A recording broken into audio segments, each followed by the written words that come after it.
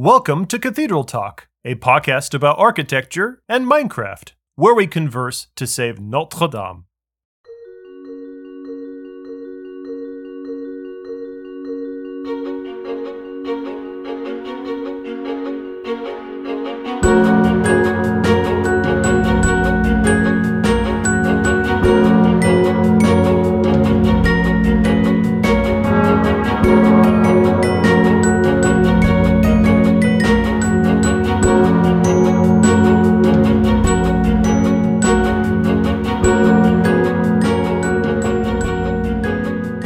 Sorry I'm late. I rushed here after finishing my Salisbury steak. What is a Salisbury steak? Isn't that like a chicken fried thing? I mean, I don't think it's exactly the same, but it's kind of on the same path. Chicken fried steak? Isn't that Salisbury steak? It's not boiled, but broiled ground beef with brown gravy sauce. Isn't broiled just someone spelled boiled wrong and pretended it was a thing? I'm assuming you don't do any of the cooking in the house. Not without deep instructions. Okay. I associate Salisbury steak with cafeteria food. I feel like we had that a lot in elementary school. Yeah, so why was our assignment to make and eat Salisbury steak? I don't eat beef anymore. It was very cruel of you. I know, right? I got an upset tummy. I'm mostly vegetarian at this point. Same. I would be surprised if cafeteria Salisbury steak was made of beef. Horse meat. Well, I made it at home. I don't have a cafeteria to go to. So you are authentic. But that doesn't answer my question. Why did you tell us this was a Salisbury episode? Because, gentlemen, I have a new Minecraft build today, which I thought we would show off. And, well, okay, I thought I could show off. I also wanted to use this as an opportunity to talk a little bit about the differences between French Gothic architecture and English Gothic architecture. Salisbury's English, right? Yeah, Salisbury's English. The steak's not, though, right? No, the steak is distinct. Well, it's not even a steak. It's just ground beef. It's distinctly American. The dude's last name is just Salisbury, who came up with it. And he had a diet that was somewhat similar to the Atkins diet. Really? Wow. I thought it was related to Europe, but maybe that's wrong. I mean, the dude's name probably is related, but the dude was American. Wait, so what's a Salisbury steak? Apparently it's not a chicken fried steak, so I was wrong about that. I said it's ground beef broiled. Broiled. Wait, what's broiling? Broiled. Am I able to broil at my house? Do you have an oven at your house? Yes. Oh, there is a broil button. Isn't that just boiled? No, that's for... If you stick your hand underneath the broiler, you will get boils. Yeah. Yeah. Right? Yeah. The broil is for like if you're too lazy to use a grill or a griddle. No. Yeah. It's like if you want to cook something real hot, real fast, real close, broil some steak.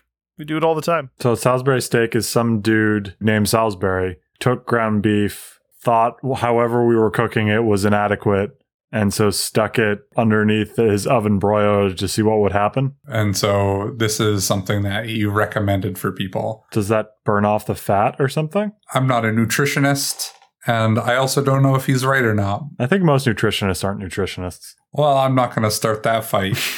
Well, my wife thinks that the war against fat is gravely misguided. I agree with her. She has a war against sugar that is very broad. That's true, too. I also agree with her. I mean, that one I can... I mean, while I certainly like my sugar, I can believe the science behind that one. Her definition of sugar includes sugar from fruit. It does. But let's not talk about my my wife right now. And you definitely shouldn't have a lot of that either. I'm defending her. I'm the only one on this podcast defending Tom's wife, including from Tom. One day when she listens to this, she'll know that she has a friend in me. Okay. Are we going to be like following up on this segment on the next episode about what the truth behind Salisbury steak actually is? Because, I mean, Zach, you actually looked this up. I did actually look this up, yes. Okay, all right. You said we needed a funny bit, and Zach came up with something. I mean, if he was American, I mean, he was probably Salisbury. Salisbury. Well, no, the English would say Salisbury. Right, Salisbury. Salisbury. I don't even know what accent that is anymore. Anyway. I don't do accents. Dovetailing away from Salisbury steak into Salisbury. Why is English Gothic something that you want to discuss, and how does it differ from French Gothic? And what cathedral do you want to use as an example? Thank you for that charming pivot, Zach. I couldn't have done a better job myself. I wanted to talk about Salisbury Cathedral because I think Salisbury is one of the best, like one of the quintessential examples of English Gothic architecture. And there's many similarities with French Gothic architecture, but there's, some differences too worth bringing up. Both French and English Gothic architecture have some of the main bullet points in common: pointed arches, flying buttresses, ribbed vaults, prioritizing light in the space. And they both roughly exist around the same time period, although I might say English trails a little bit to the French because sort of the French were the original inventors of the basic concept of those elements of Gothic architecture. And then they taught their neighboring civilizations their techniques, and then those techniques were adapted. So there's other kinds of Gothic architecture out there too. I mean, there's German and then there's Italian to a lesser extent. But we'll focus on the English here for the next stop. When we talk about German Gothic, is the misnomer going to finally eat itself? Like French Gothic is a misnomer, right?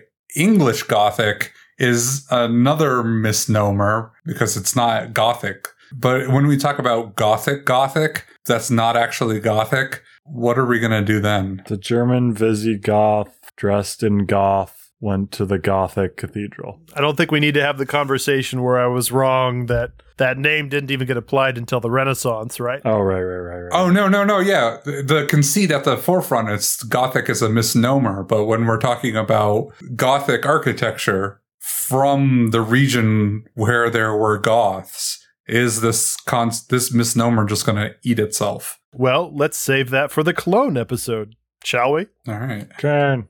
Because we're talking about the English today. English Gothic architecture. We talked about some of the basic elements that they have in common, but what are some differences between French and English Gothic architecture? We've already talked about how the French emphasize vertical space with their very high vaults, height and light, trying to build taller and taller cathedrals in a sort of massive arms race. We made our way to Amiens, the tallest and largest Gothic cathedral in France, built in the Middle Ages. Also, French architecture emphasizes bold facades, usually with their twin towers, like Notre Dame, as we well know, big grand edifices. And then the French do incorporate many intricate curvature elements into their floor plans in particular. Usually at the East End, you've got the chevet, the ambulatory, and the radiating chapels. So the English, on the other hand, are going to be a bit different in some of these regards. The English tend to emphasize horizontal space more than vertical space. Generally speaking, English Gothic architecture is a lot shorter. It's not as tall, at least in terms of the chamber, the main central nave, the main vessel of the cathedral. Their vaults tend to be much lower, but they're very long. Zach, you have your hand up. Does the more flat architecture of English Gothic make it easier to reconstruct these cathedrals in Minecraft? Yes. Or do you like the challenge of the curvature? Both can be true. Both can be true. It can be easier, but he also likes the challenge. Right. I like both. As you'll see, one of the reasons that I found this Minecraft build today sort of a nice one to do, it was right at the time when I was in the midst of just a lot of taking care of my toddlers and a lot of stuff going on at home where I didn't have much brain space. So just building some big square boxy cathedrals was a nice change of pace, just to not have to think as hard. But I do very much appreciate, and I do prefer the curvature of French cathedrals. But I do like the juxtaposition too.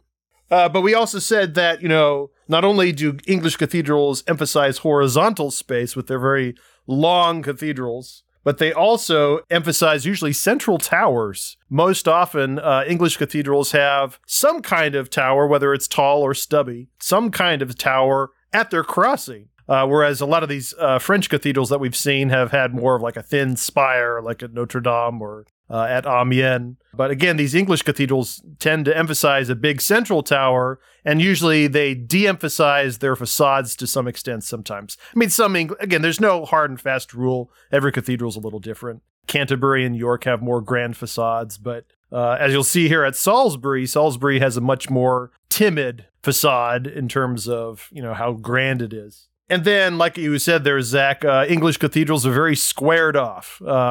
It's almost like somebody forgot to add the chevet at the end. They're very chopped off, and they have usually big, flat, grand stained glass at the east end in a variety of different shapes, sometimes a big pointed arch window, or sometimes a rose window, but flat as opposed to a sort of round curvature. Remind me how much later Gothic comes to England compared to France? Again, there's a little bit of back and forth, right? Right. And there's a lot of English cathedrals that are kind of a mixture. A classic example I like to go to a lot is Old St. Paul's Cathedral in London, which burned in the Great Fire of London in 1666. It was started in about the 1080s, which was before Notre Dame. That was squarely in the age of Romanesque architecture, before Gothic architecture. But about halfway through its construction, well, actually, they sort of built it as a Romanesque church, but then Gothic really took off. And so they actually demolished its eastern half, and then they rebuilt it in a Gothic style. So, like, there are these sort of transitional phases that occur maybe within like 20 or 30 years, delayed after whenever the French would do something. I wonder how widespread the skill of designing one of these things was. Building's one thing, but like the architect, the master builder or whatever, was it just the same people going around and like, do they all know each other? I guess is the question I'm really getting at. Or was it pretty diffuse in that, did they all go to the same clubs? Yeah, I mean, there's certainly a lot of back and forth going on over the English Channel, but I think it's fair to say that the style is distinctly different enough that the English sort of adopt it, but then they take it and make it something that is very unique to their style of culture.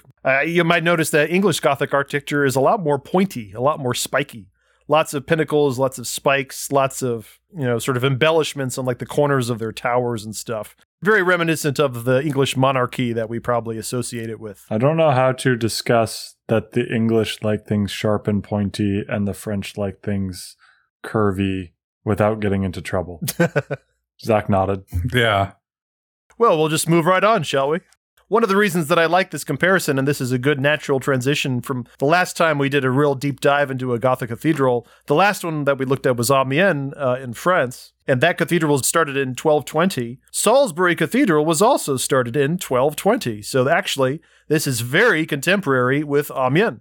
And the cool thing about Salisbury is that it was built very quickly. It was built in about 38 years. So unlike, again, a lot of other Gothic cathedrals we've looked at, since this one was built, again, relatively quickly in a period of about 38 years, it is very uniform in terms of its style. It kind of follows one architectural principle throughout each of the sections, like the windows at the upper level, at the clerestory, have similar shapes all across rather than sort of deviations from one architect to the next, like we saw at Amiens. Wait, that's how old you are, right? 1 year off, yeah. So you could say in my lifetime, that's basically how long it took to build Salisbury. Yeah. Do you feel consistent that you were built by one architect in those 38 years? I would feel very consistent if I was able to build a cathedral in 38 years. I'm talking about you. Me. And your flying buttresses. Words fail me. Never mind. Okay. Now, I want to be clear that when I say 38 years, I'm not talking about everything. There were still things that they did after 38 years. Most notably, the Spire was not built in that 38-year period. So you lied. Well, again, the nave, the transepts, the choir. By the way, you might have noticed that one thing that's unique about Salisbury is that it actually has twin transepts. So rather than having a typical cruciform cross shape for its floor plan, for some reason, they just got bored and said, one ain't enough. We're going to build a second one. That's fine. So they built I'm one and then another transept. So lots of horizontal space. I'm going back to you lying, though. What is your definition of a cathedral being done? We'll go back to episode 1, the Ship of Theseus build. That's right. That's right. I think that was episode 2. But will Notre Dame be done before they finish the Spire when they redo it? No, it won't be. It won't be because it keeps going. No, you wouldn't say that Notre Dame was done until the Spire's done. No, I wouldn't. So it was much more than 38 years. Yeah, but what I'm trying to say is that all the elements that would normally look different at all the different left and right, north, south, east, and west regions of the cathedral are, again, much more harmonious and uniform than they normally would be, because all of the stuff at sort of the accessible places to people on the ground were all built within 38 years. Okay, fair enough. Exception to the tower. So I have a question. Yeah. I have a question designed to throw you off that you don't have an answer for. Yeah. Ooh. You seem to dismiss this idea of two crossings. Yeah. But there is the patriarchal cross. Sure. That is a religious symbol, also known as the Cross of Lorraine. And I'm just cribbing here from Wikipedia because, as we've established in this podcast, canonically, Wikipedia is a source of truth. It is a common icon for Christianity. Sure. But it is not common in England. And hence, the mystery continues. Cross of Lorraine. Wait, cross of what? Lorraine. Lorraine. There we go. But you could probably more easily find it as the patriarchal cross. This image is not familiar to me at all. Yeah, I don't know this too well. But that is very reminiscent of the floor plan of Salisbury. That's actually striking. I'm going to have to look up if there's a connection there. I wonder why they would have done that. Yeah, you're right. Those are identical. There's a lot of like Russian Orthodox, Byzantine Greek, Eastern Orthodox. Like there's a lot of proliferation of this icon, but it doesn't seem like it is prolific in England. Sure. Which is bizarre to me. Yeah. It's a question designed to stump. Who knows? Who knows? Yes, I Wikipedia, tell us. I'm going to ask ChatGPT and see what I get. Okay. Yeah, that'll spit out what you need. Yep. In the meantime, the years of the construction, again, for the 38 years that have been 1220 to 1258, the Spire, as we know it, was built more around the year 1320. That's a lot later. Yeah, that is considerably later. And in fact, the initial tower that was at Salisbury was much stubbier. Like, it was, the cathedral itself was not built originally to sustain such a tall tower in the middle, which has caused a lot of problems over its life, which we'll get to a little bit later. And currently, right now, present day, Salisbury Cathedral does have the tallest spire in all of England. Not to be saying that's the tallest building in England. They've got skyscrapers in England, but still, in terms of anything church-like, Salisbury Cathedral is the tallest. It wasn't always the tallest church, though. There were two other spires in England, just for reference, that were taller. Old St. Paul's, right? Old St. Paul's was taller. Old St. Paul's had a spire between the years 1315 and 1561. In 1561, Old St. Paul's spire was hit by lightning and collapsed. And I was trying to look this up, and it was a little bit unclear what Old St. Paul's Cathedral's spire was made out of, but I think presumably it was probably made out of wood and lead coating, kind of like Notre Dame's. Wait, the spire of Old St. Paul's collapsed before the fire? It did collapse before the fire, yes. So there was a period for a long time there, Old St. Paul's just didn't have a spire. And then, about a century later, then the whole thing burned down. Yeah. God was like, I don't like this cathedral. Let's get rid of the spire. Humans didn't take the message, and so he burned the whole thing down. But he burned the whole city down. Old St. Paul's, though, was actually, Old St. Paul's reached a height of 489 feet, which is about 85 feet taller than Salisbury Cathedral's spire. Salisbury's spire is 404 feet. There was one spire that was actually taller than Old St. Paul's, and that was actually Lincoln Cathedral. Lincoln Cathedral currently today has 3 towers, a big central tower, and then 2 other notable towers on its west facade. But those towers once long ago did also have very thin, pointy spires on all 3 of them. But those spires did not last very long. Lincoln Cathedral's spire and its central tower was the tallest at 520 feet, but it was blown over in a windstorm in 1549. Blown over in a windstorm? Yeah, it was blown over in a windstorm. That's pretty pathetic. Yeah, it was made out of wood and lead, and it just couldn't sustain it. Yep. Did one of those spires, while attending a theatrical experience, get shot down? Well, I mean, Lincoln's Spire was, in fact, the tallest building in the entire world at the time of its construction. It was taller than the pyramids of Egypt, but again, it didn't last very long. Well, okay, that's not entirely fair. Just like Abraham Lincoln was the tallest man in the world at his age, too, before he was also blown down in a windstorm. True facts. It's real. It's so real. Pretty sure that's how Lincoln died. Because he was too tall? Yeah, as a tall person, I presume that's how I'm going to go. in a windstorm. It's like in Kung Fu Panda when the tortoise just blows away in the wind. Little known fact, Kung Fu Panda, a documentary about Lincoln. Are you saying that Booth took out Lincoln because he was too tall? The wind, yo, the wind. The booth in the theater, more like it. So I don't know if you quite caught on to what I was alluding to here, but... Probably not. No, in fact, you definitely didn't. They built the tower to outshine the other things that were taller that fell down. They were like, we got to smack a huge tower on top of this really awesome cathedral to show to those other puny cathedrals how flippin' awesome we are. Architectural things be darned. Who cares if this tower is going to be too heavy for the structure underneath it to support it? We're going to build it anyway. And who cares about wind? We're going to throw in a whole bunch of architectural nonsense because I watched the video that Tom disseminated and I know that they reinforced the spire so that it wouldn't fall down in a windstorm.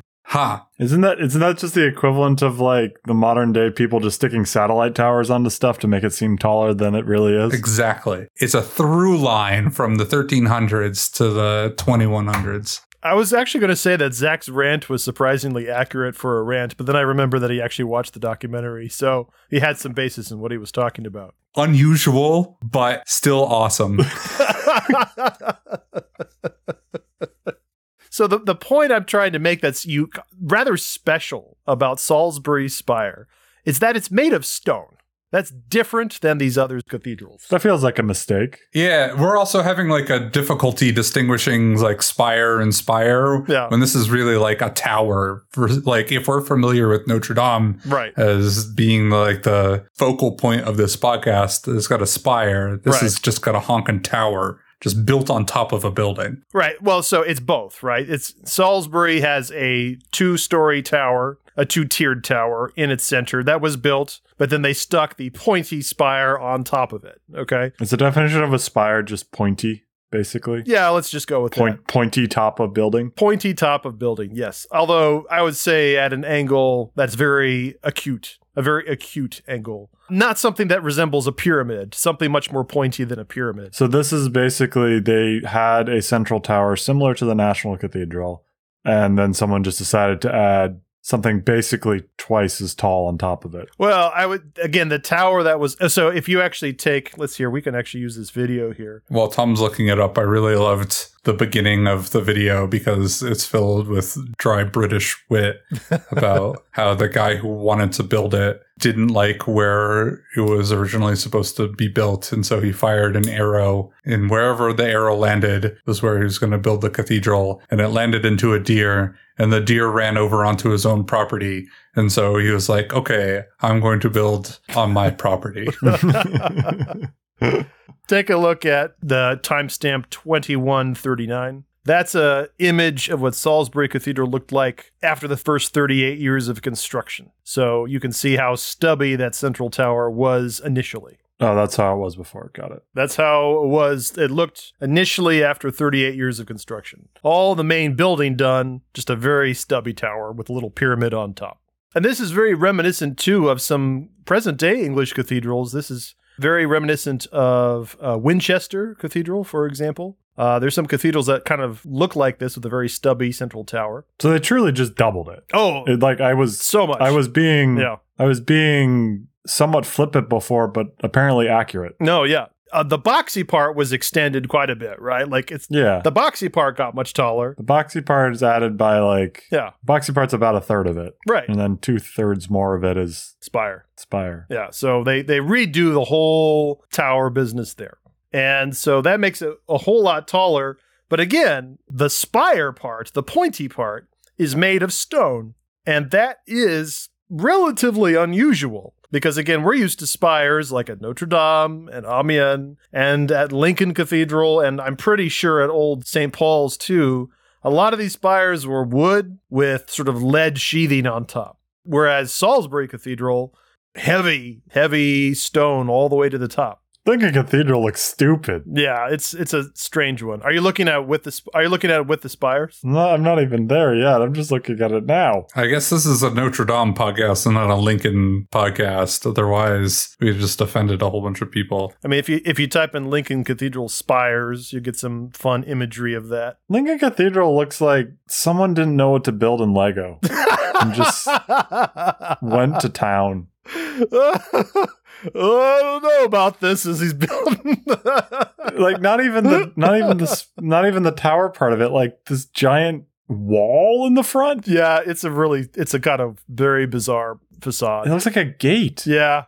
Is that door open? All right, I see it with we'll talk about Lincoln sometime. It does have I found it with the spire. Yeah, that was someone just trying to overcompensate. The advantage with the big heavy spire at Salisbury made of stone was that it could resist the wind a lot better. And so unlike Lincoln and Old St. Paul's, which, well, I mean, Old St. Paul's is completely gone, but, those spires don't exist anymore, whereas, Salisbury's still here today. But only partially because of a lot of emergency measures that were taken over the last several centuries, because even though it was stone, that caused a lot of other problems. Like Zach alluded to, that spire is heavy, very heavy. And the central piers that hold it up in the nave were not designed to withstand the incredible weight of this immense tower on it. And so after a few centuries, I think it was around the 17th century, the central piers were really starting to buckle in a distance of about 10 centimeters or so. And I should have mentioned that I've been to Salisbury.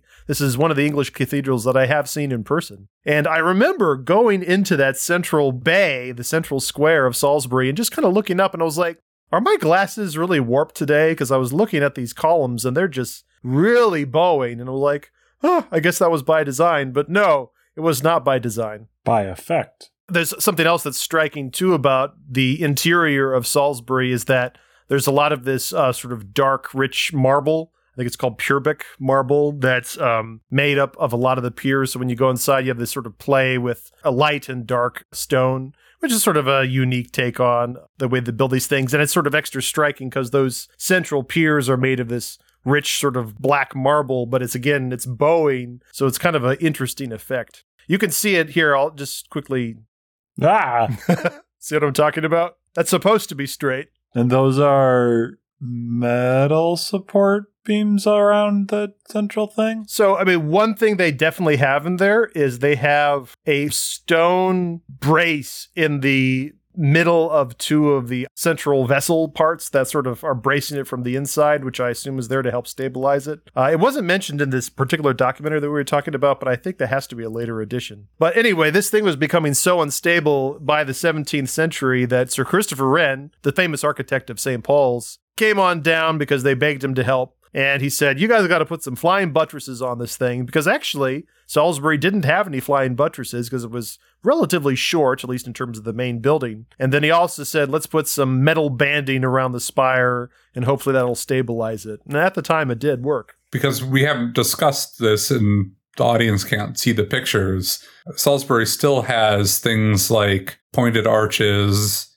ribbed vaults, stained glass windows. It didn't seem to be exclusively stained glass windows, but other things that you would expect from a Gothic cathedral, but it's still Gothic even though it didn't have flying buttresses. Yeah. So again, we're comparing and contrasting a little bit here. It didn't have the flying buttresses so much at first. So there are some English cathedrals that I think started off with flying buttresses right away, but this is not one of them. This is sort of early, well, not early, but sort of earlier English Gothic. And it does have very striking pointed arches, and it has very striking ribbed vaults. So I guess you have kind of 2 out of the 3 elements, and in this regard, that classifies you as a Gothic cathedral. But definitely, again, as we learned, exceptions to everything. So what's a cathedral that exists today that we could have fun building a stupidly tall spire onto? I mean, Washington National Cathedral is kind of poised for it. It's got a big central tower that's flat. And it could probably take it, too, because it's got massive piers that can take a lot of weight. Let's do it. Put a giant, stupid spire in it. What about adding one to like a non-Gothic cathedral? A non-Gothic cathedral? Let's put a stupid spire on the top of the Capitol Dome. The Pantheon. No, that'll block the Oculus. Exactly. But put it on top of the Capitol Dome. Capitol Dome already has a spire. Big spire. It's a dome thing. Oh, that's the lantern. That is a lantern. What? The Hagia Sophia has a very, very tiny spire on top of it. That's because its dome has fallen in before. Oh, well, okay. Maybe we don't want to tempt fate again. No, Hagia Sophia definitely does not like much weight. It doesn't hold its shape too well. Just a couple things I wanted to mention that are a couple interesting fun facts. Remember, these are fun facts, guys. Salisbury still has its original oak roof.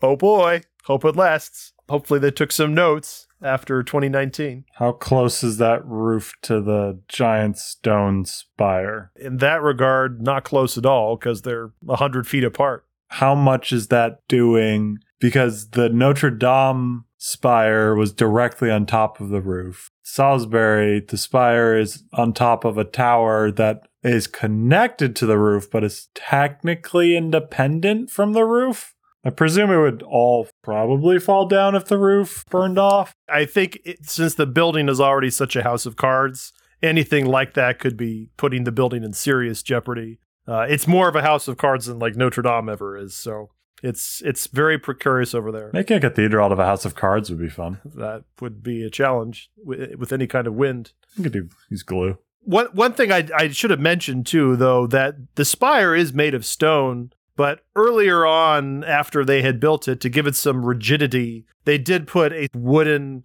scaffolding or skeleton in the interior cavity of it. It's not original. It wasn't there the first time they built it. But it just sort of is pressed against the interior of the spire, and it does help it hold its form in strong windstorms. Wait, was the interior originally hollow? Yes. The interior of the spire was originally hollow, just stone. This gets stupider by the moment. I love it.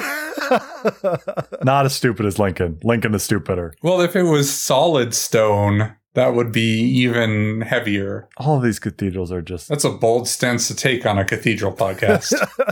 Maybe I'll just leave it at all these cathedrals. ...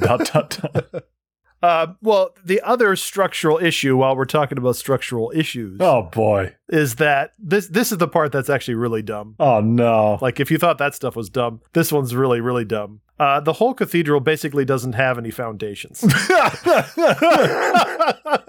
like the wonderful scene from Monty Python and the Holy Grail.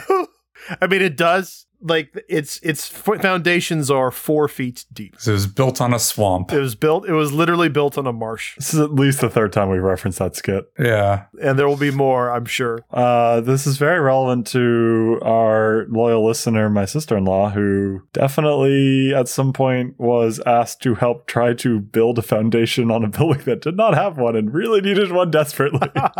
And the people who, if I remember correctly, the people who tasked the firm with fixing the building were unaware their building didn't have a foundation. So Salisbury basically sits on top of a gravel, like, flood.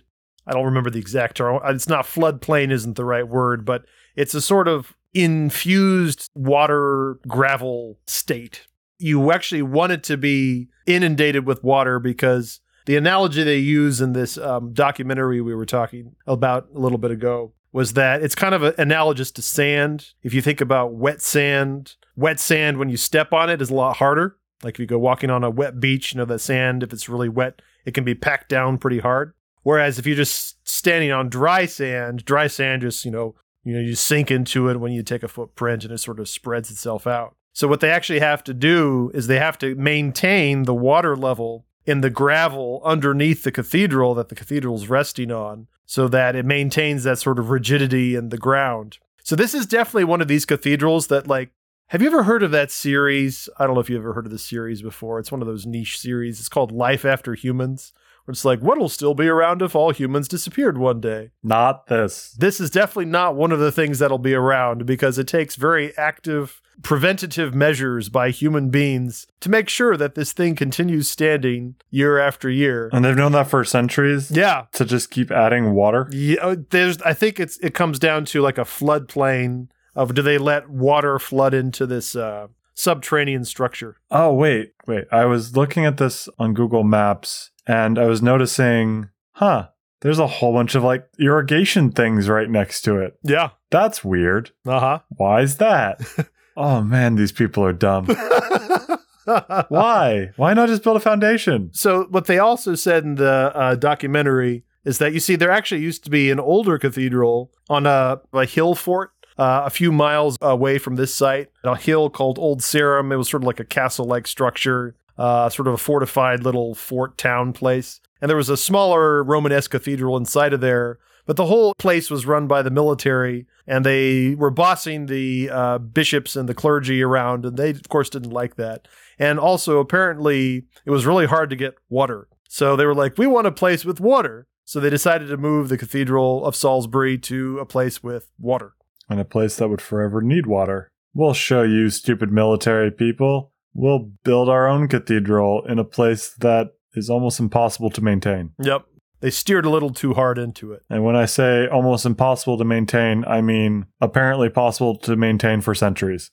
One other thing worth mentioning, Salisbury, because it's in such a rickety state, has no swinging bells. That makes sense. They were like, this place cannot take bells. They does have some fixed hung dead bells for, in fact, what is supposed to be the oldest clock in the world. Salisbury is known for having the oldest mechanical clock known to exist. And all it does is ring bells. It doesn't have like a face or anything, but it would ring bells at specific times of the day based on a mechanical mechanism, so it counts as a clock. But yeah, no swinging bells for peal bells, because that would be too much for that spire to handle. Did they have them before extra spire was put on? Though I now realize that change ringing might not have existed that long ago. So what they actually had was a little bit reminiscent of Italian cathedrals. They had a separate tower on the very large cathedral close. The cathedral close is like the big green area that it rests on, and Salisbury actually has the largest close in all of Britain. It's a beautiful green. It's a great place to go walking and enjoy beautiful views of the cathedral. It's an excellent location. Do you mean that square thing next to it? Well, just the whole zone. It's a very large green zone. It's supposed to be 80 acres. It's like the largest designated zone of the cathedral out of any other cathedrals in England. So you just mean the grounds? Yeah, the grounds. Just very large grounds. It's called a close. Cathedral close. Yep.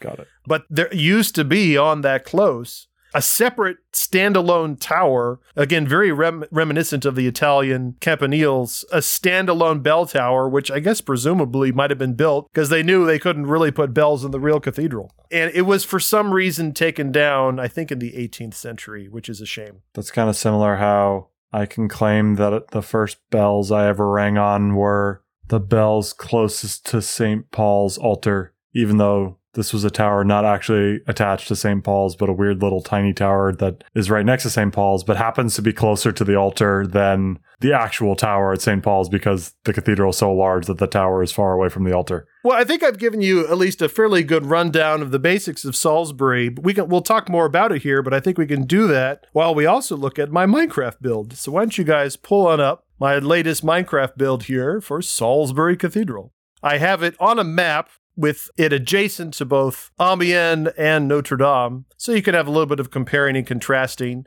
Again, they're all roughly built to scale, hopefully about something fairly close to 1-to-1, again with a little bit of deviation here and there, but for the most part, pretty close. This is the first one with a rather sizable cloister, for lack of a better term. Yeah, actually, that was in fact the exact word, cloisters. In fact, not only does Salisbury have the largest spire in England, the tallest spire, and the largest cathedral close, the big green area that surrounds it as the cathedral grounds, Salisbury also has the largest cloisters, which is that big square zone that surrounds two large cedar trees. It's a very sort of fun place to just sort of walk around, get views of the cathedral, but it's also very quiet and peaceful and a good place to read a book. I'm in this circular building. Since we're not on the same server together, it's hard for me to describe other than using coordinates. Sure. But I'm at like 320. Is it right off of the cloister? Yeah, since I was just there. And it's got this really interesting use of iron bars. Oh, yeah. That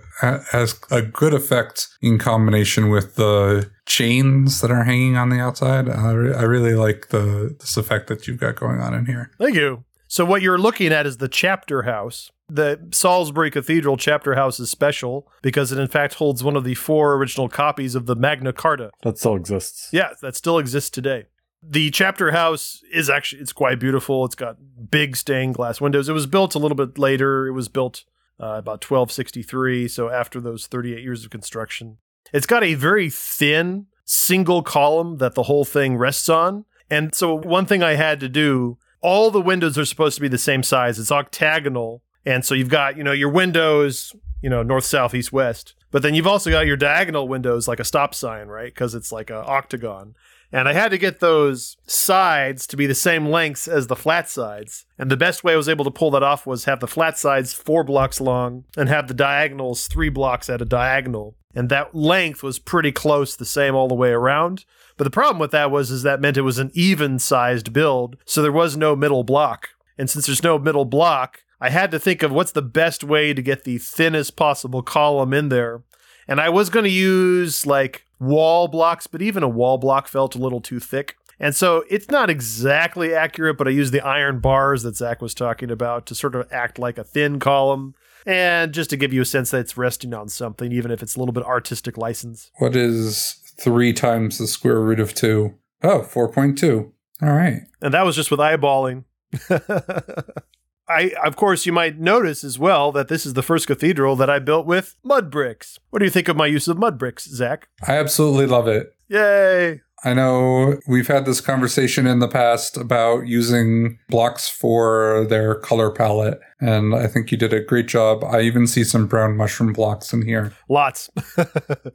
The thing about the brown mushroom blocks, of course, is every time you rip up one brown mushroom block next to another one, it then makes the ripped mushroom texture. So you're like, you have to put it back again so you get the mushrooms. In fact, what I finally ended up doing was I did world edit and I just replaced all the brown mushroom blocks with more brown mushroom blocks so that I wouldn't get any of those accidental ripped textures. But yeah, it's a perfect stony looking texture in the brown palette that's just plain without any like borders to it. I think it works. I did watch the YouTube video you have of this cathedral up the other day, and when I was paying attention to the different types of stone that you're using, particularly in the interior, I was realizing that at this point, because you've gotten good at using different types of stone, it actually stands out very strongly to me when you just use cobblestone or even basic stone. Oh, yeah. That just looks so plain and unadorned compared to all the other stuff that you use. Yeah, I was trying, so the inside is much whiter and the outside is much more aged. And so I was kind of going for different palettes for the inside and the outside. There's also a lot of interesting passageways. Like if you look in the upper level windows, the clerestory, there's like a passageway that runs between little tiny columns and then the outside windows. And so I had like different palettes, brown texture for the outside and gray texture for the inside. I imagine at some point we'll have the conversation come back to the use of your texture pack. When you're using different blocks for the color palette, but you can manipulate the color palette to whatever you want it to be, does it really matter anymore what block you're using? So what I'll say to that is, even though I could go into a pack right now and adjust all the stone palette to just have a little beige tint to it to give a little of that brown effect, I still want to have on my cathedral map, the cathedrals feel different, right? One to the next to the next. So while I could get a brown tint with the original palette, I wanted this cathedral to feel different from the French ones that I had already built. And I should say that the real Salisbury is definitely not this brown. The real Salisbury is yellowish, beigeish, but definitely darker, like darker than Notre Dame, mostly just because it hasn't been cleaned nearly as much as Notre Dame and a lot of these more high-profile cathedrals in a while, so it's just dirtier looking. But again, there's just something about the brown that spoke to me. I was like, I think it works well. I've been very happy with the result. So how much planning time versus construction time did this one take in terms of hours? This one definitely built a lot faster because, again, like Zach alluded to earlier, far less curvature to worry about. The curvature, again, not having those chevets and ambulatories and all the semicircles at the east end was faster. At the same time, sometimes it's easy to underestimate just how long it's going to take to make a good rectangle look good. Like that tower in the middle there, that took a long time to get that tower to feel right, to get the proportions right, to get all the windows to squeeze in right and all the narrow little vertical elements. Have you noticed my excessive use of trapdoors? Yep. It's sort of the texture pack conversation that we were just having, is you're using trapdoors to simulate, for lack of a better term, vertical slabs. Yeah. In fact, I decided to just fully commit for this one. I sort of tiptoed into it with the Amiens build a little bit. The last time we looked at a 1-to-1 cathedral that I built, because there was just a few elements that I just desperately needed what the vertical slab could give me. But this time I was just like, what if I just go fancy free? I just go crazy and use it whenever I feel like it. And that's kind of what I ended up with this one. And I love the effect. If you look at, for example, if you go outside of the cathedral, if you look at just the base of one of the sides of the nave or something, you'll notice that the buttresses, just the parts that jet out of the wall at the bases, I put 2 trapdoors on either side just to thicken it up a little bit at the bottom. And then if you go to the upper level of the clerestory along the nave, you'll notice that sort of the divisions between the windows were also thickened up in the other direction with trapdoors, again, with basically the same texture as a lot of the brown mushroom blocks. I think it's not the exact same texture, but it's close enough that it looks like it's just an extension of the same stone block. And I'm continuing to use that technique more and more. Basically, I've come to a decision that anything that I can edit in the texture pack is fair game at this point. That's how I feel about that. I don't see the trapdoors at all. Good. I mean, that means I did my job well. Where are they? So if you go outside, go to the bottom, like just the basic, not the flying buttresses, but just the regular buttresses that sort of the jetting out parts by the windows. Yeah. If you look at the sides of those bases, they're a little bit thicker. Oh. Just a little bit thicker. Those are trapdoors on either side of there. Oh. Okay, yeah. But with a texture pack applied. With a texture pack applied, right. And if you go to the upper level at the clerestory, you can see that not in the left or right sides of the buttress, but on the front of it, I just made it jet out a little bit more because it was so flat up there. It needed a little bit more adjustments in a subtle depth just to make it feel a little bit more alive. So in the cathedral itself, I didn't see this in the video that you sent out, but you've embedded redstone lamps into the floor. Oh, yeah. Are there redstone lamps in the real thing too? No, but one, I just like the look of redstone lamps. And in terms of the lighting, I actually made way more use of light blocks than I have in a long time. Like there's actually light blocks all throughout the vaulting of the central vessel. And there's also light blocks against the edges of the windows on the first level. So I actually didn't use as many torches and other light blocks than I normally did because I went a little bit more crazy with the invisible light blocks that just produce light. I feel like there's a couple things about this build, and I think this has been a trend. When we first started playing Minecraft, or I feel like a lot of kids who play creative will do this, build very garish things out of diamond blocks or gold blocks, right? Because they're theoretically very rare, even though when you're playing in creative, everything has the same rarity. You have some very, to a survival player, very garish choices that you've made. There's lodestones everywhere in the ceiling. There are ancient debris just sort of hidden in a place where you would never be able to see as a survival player, because those light blocks that you're talking about don't exist, and you would never be able to see the ceiling in survival mode, and you'd never see those ancient debris. I can't help myself with the lodestones, man. The lodestones are a beautiful block. Lodestone is probably actually my favorite building block in the game.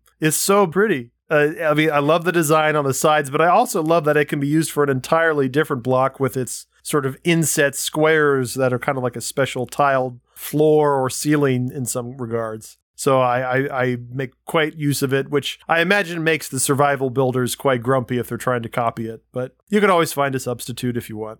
The garish comment aside, I think there are some, including the redstone lamps and including the ancient debris. There's a lot of choices that you're making that you wouldn't necessarily make in survival that work. But there are also some choices that you would make in survival that I think would work really well. You have a use of note blocks, which I think is pretty common in building nowadays, which sort of looks like a thatched wooden kind of surface, which is very nice. I don't know exactly what you're trying to replicate with the use of the smoker, but I think it works very well. I think I was trying to use it as like a bottom of an organ, I think, if I remember correctly. It's been a while since I built that part. Yeah. I don't have it open in front of me right now, so actually I don't remember.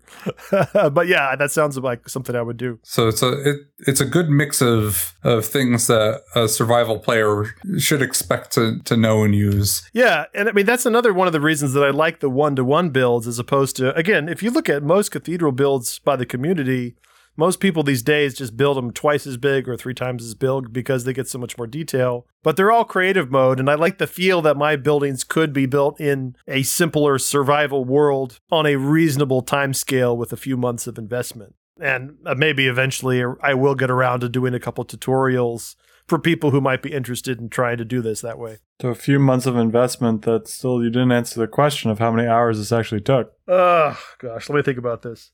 It's a trap, Tom. Oh, it's a trap. Yeah. It's a trap. Just like your trapdoors. Just like your trapdoors. Yes. I would say I started working on it in... He's just walking right into this trap. Mm-hmm. I probably was seriously working on it in February and finished up the bulk of it by April.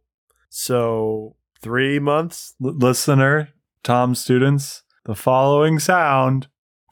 That was me slapping my forehead. But it's for a good cause, right? Now we have a good comparison of French to English Gothic architecture. Yes. I mean, looking at it. What a good cause. When you're on the outside, what a good cause, right? I mean, I would like to sort of sum up the episode today with a little bit of comparison. How do you feel about the way it's squared off on the end or the tall tower? Do you have a preference between French and English from what you can see there? No, sorry. No preference. No preference. No preference. No preference. Okay. Rectangular is what I would build, but that's from a lack of skill. Man, the spire looks really crazy when you fly all the way to the top of it and look down. Oh, yeah. It's very, very tall. Some of the drone shots in the video also very spectacular from the top of the spire. Yeah. I'd say that was probably... I got a new shader pack working, and the colors are much more vibrant than in some of my earlier builds, so I'm pleased with the results of the newer video. I'm going to use that more. Is this to scale? Is this spire really this tall? Yeah. It's a little bit taller than the real thing. Like I said, my builds tend to be maybe about 10% bigger on average than the real thing. So a little bit bigger, but I still feel like... But compared to the nave, you think because it's well more than double on your cathedral. I did accentuate the height of the spire a little bit extra just because it was important to me to get the proportions of the thickness of the tower and the proportions of the ratio of the tower to the spire and the ratio of the inclination of the spire to just something that looked close to the real thing. And usually when you say, like, I want those to look right, that usually comes at the sacrifice of something else. I usually tend to, for my throwaway variable, I usually let the length of the cathedral be a little bit of a greater variable than the height. In this case, the spire, I think, is maybe about a dozen blocks higher than the real thing. But again, within a reasonable enough tolerance that I'll call it 1-to-1 build. I'm very pleased that you actually went and found the video on your own. Have you been checking out the podcast website on your own, David? I think that was the wonders of the YouTube algorithm. Oh, it just popped up?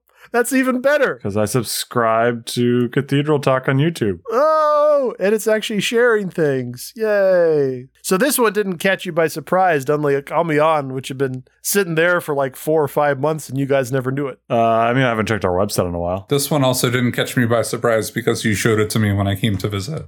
That's true. I wasn't expecting to surprise you because you actually saw it when we were there together. It wasn't done at the time, though, but now it's done. So the 5 months it took from beginning to this episode. When do I get those 5 months back for the Notre Dame build? Well, he hasn't done anything. Listeners, you can go and listen to the last couple podcasts where he promises that he's going to do some more work on it. Zach? I've been on the server. I have pruned the server. I have upgraded the server. I've done my own builds on the server. Every once in a while, I fly my pretty little elytra wings over to the Notre Dame, and I'm like, oh. All right, guys. I'm making a vow on this podcast. No more cathedrals. Making a vow. I will not build another cathedral until I build more. 1 block. On the 2-to-1 Notre Dame build. 1 block. That is not a... Nope. Nope. Until I build, until I finish the choir. The entire nave. The entire nave. We'll see. We'll see. I will finish the entire transept. That's nothing. It is not nothing. That's got 2 rows windows on it, my friend. Yeah. And then you will be 12% done. I will say this, and maybe this will put your mind a little bit more at ease. I am at this point coming around to thinking that I'm going to go with creative mode on the server just to speed it up a little bit. So that will make the next few parts go considerably faster. I would just do creative mode at this point. I don't think you get much from. Yeah, it's what I've learned from the 2-to-1 build experience was that it's fun when there's a lot of people on doing survival, but if nobody else is on, it's just kind of a waste of time. Yeah, like why? Like who cares? Like you're right. You're just doing it to torture yourself or something. Right. And Zach's already been doing a lot of creative mode stuff on the server anyway, so I'll just join him and we'll kind of transition to creative mode. Yeah. I was thinking maybe in like 5 years of like throwing together another survival server, but maybe make it like with the create mod like we looked at last time, and we could have a proper survival server again. But for the meantime, we'll do our creative mode server. Far more relevantly, in 5 years, you will very likely have a kid that is interested in Minecraft. Oh, yeah. Roblox. Oh, God. No. Ban it. Ban it. Banned.